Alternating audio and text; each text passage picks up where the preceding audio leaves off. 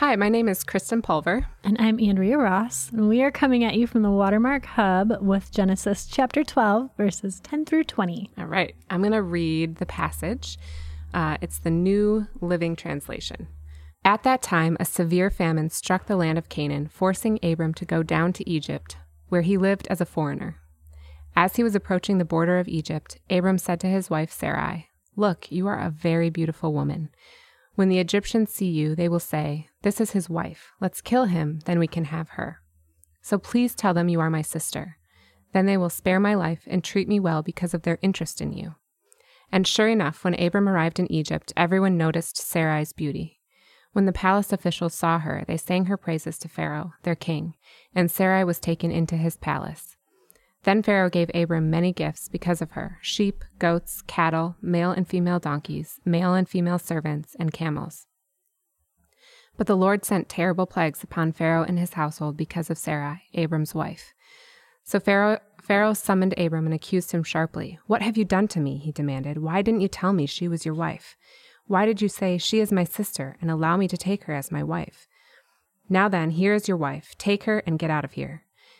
Pharaoh ordered some of his men to escort them, and he sent Abram out of the country, along with his wife and all his possessions. All right. Let's chat about it. Tell me what your first thoughts are. Okay, so I sent Andrea a text message after reading this for the first time, which said something like, "Abram is a jerk." And I agreed. That was my first thoughts are he's a jerk. I think he's selfish, and he decided he just wanted to save his own butt and basically give his wife to somebody else in order to ensure his safety and get lots of things in return. Like he said, they will treat me well, and they did. So yeah, I thought he was a really big jerk, and Sarai suffered because of it, and he just got off scot-free. Yeah, my first thoughts were, how is Abram willing to give up his wife for his safety, for his life? And where's the trust? Yes, he's just left in chapter 12. He's just left his father's household because the Lord has told him to. And that was culturally not what you did. Yeah. So he trusted God enough for that. But now this famine has hit, and he's calling his wife his sister. Ooh, let's talk about that. Uh-oh. So upon a deeper study, we discovered some different things. Yeah. And you discover that Abram is not totally lying. Yes. Little side note in my study Bible says that they are actually half siblings, which I did not know. So they shared a father. So this was a half-truth. And maybe he justified it that way. I don't know. We don't know. Still, I mean, they were still husband and wife, and they remained husband and wife for many years. So that seems to be the predominant relationship they focused on. Yes. So you have to remember, it is Old Testament times. Different times. Different world things. Is yes. Still different things young happening. in the beginning. Yeah. Okay. So those are some of our first thoughts. Yeah. Thirst thoughts. What did you learn upon further reflection? Yeah. So I listened to a podcast put out by a Messianic Jew who, if you are not familiar with that term, is a Jewish by heritage and born into the Jewish culture. What's the name of the podcast in case anyone wants to listen? It's called Bema. Bema. B-E-M-A. Okay. But Messianic means that he is a Jewish man who believes in Jesus and that he's a son of God. And so, but Jewish by heritage. Jewish by heritage, Christian in beliefs. Yes. So he was describing this.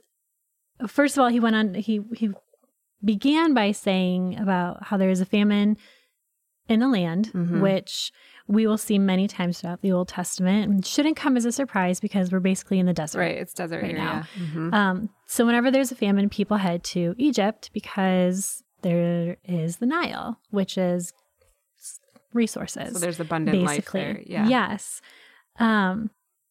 So Abram is now in charge of this household because he's not under his dad anymore. So he's now having this tension between trusting God and also a responsibility to provide for other people. He has Sarai, he has his nephew Lot, he has servants that he's brought.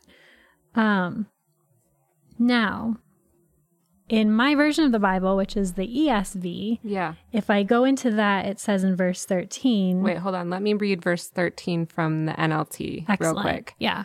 So this is where Abram says to Sarai, "So please tell them you are my sister. Then they will spare my life and treat me well because of their interest in you."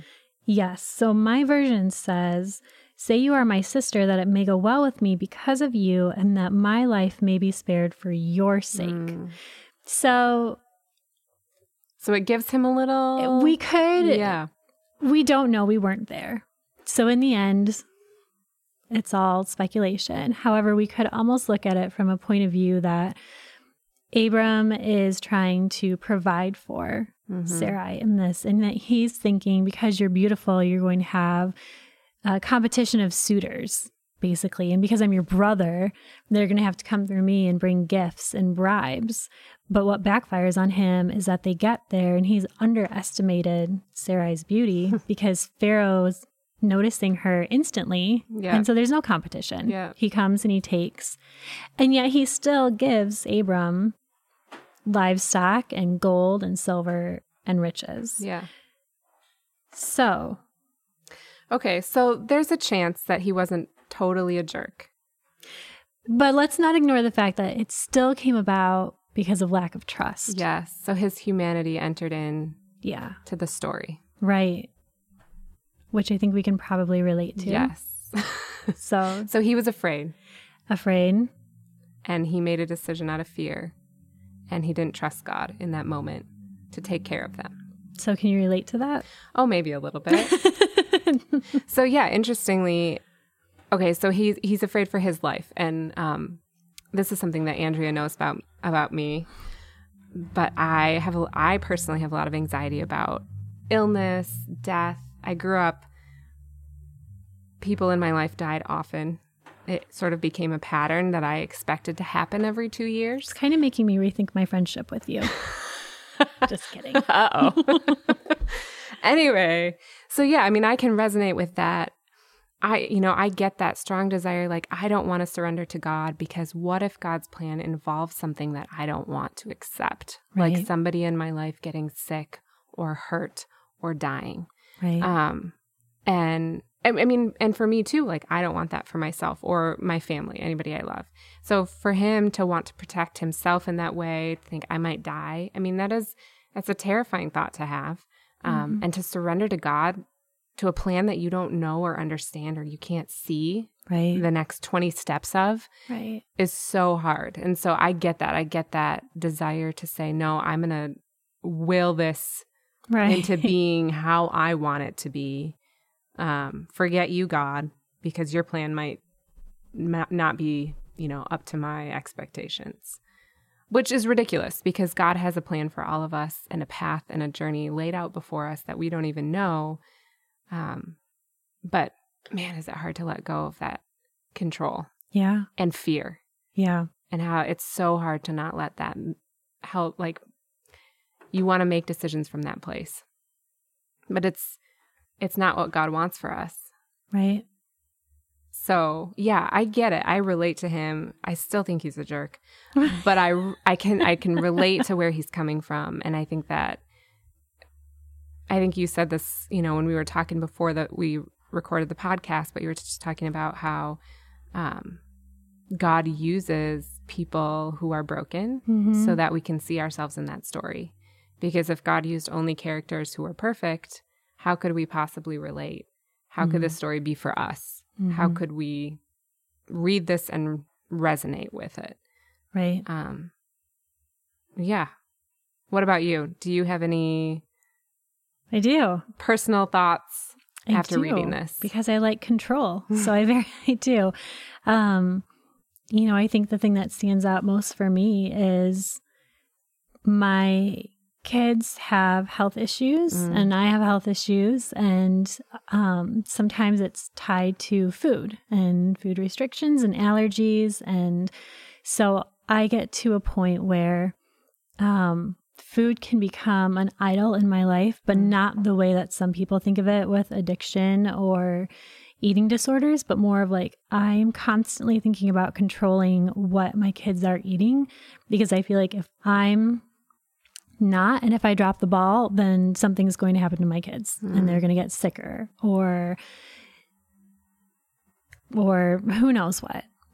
But I guess I stress myself out with that. Yeah. I believe that I can control their health through the decisions that I am making for them, instead of realizing that You do the best you can. yeah, and God does the rest. So I had a pastor friend say to me one time, we were having dinner and we were talking about a tragedy that had happened. And I was just expressing like my own ill preparedness. Like if something like that happened to me, I don't know what I would do. And he said, God does not prepare us for the what ifs. Like we're not equipped for what if. Wow, that's good. We're equipped for right now. Yeah. And if that were to happen, that tragedy or some, food related illness or whatever, then God is there and shows up and gives you the tools for that moment.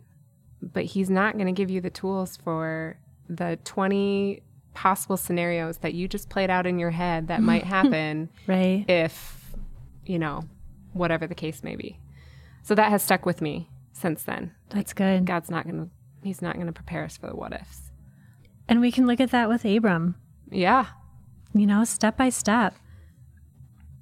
Instead of rushing ahead and assuming because you're beautiful, they're going to kill me. Yeah. He doesn't know that. No. He's assuming, Right. but he's not sure of that. Yeah. So, what I love in all of this is that God is still good through it all.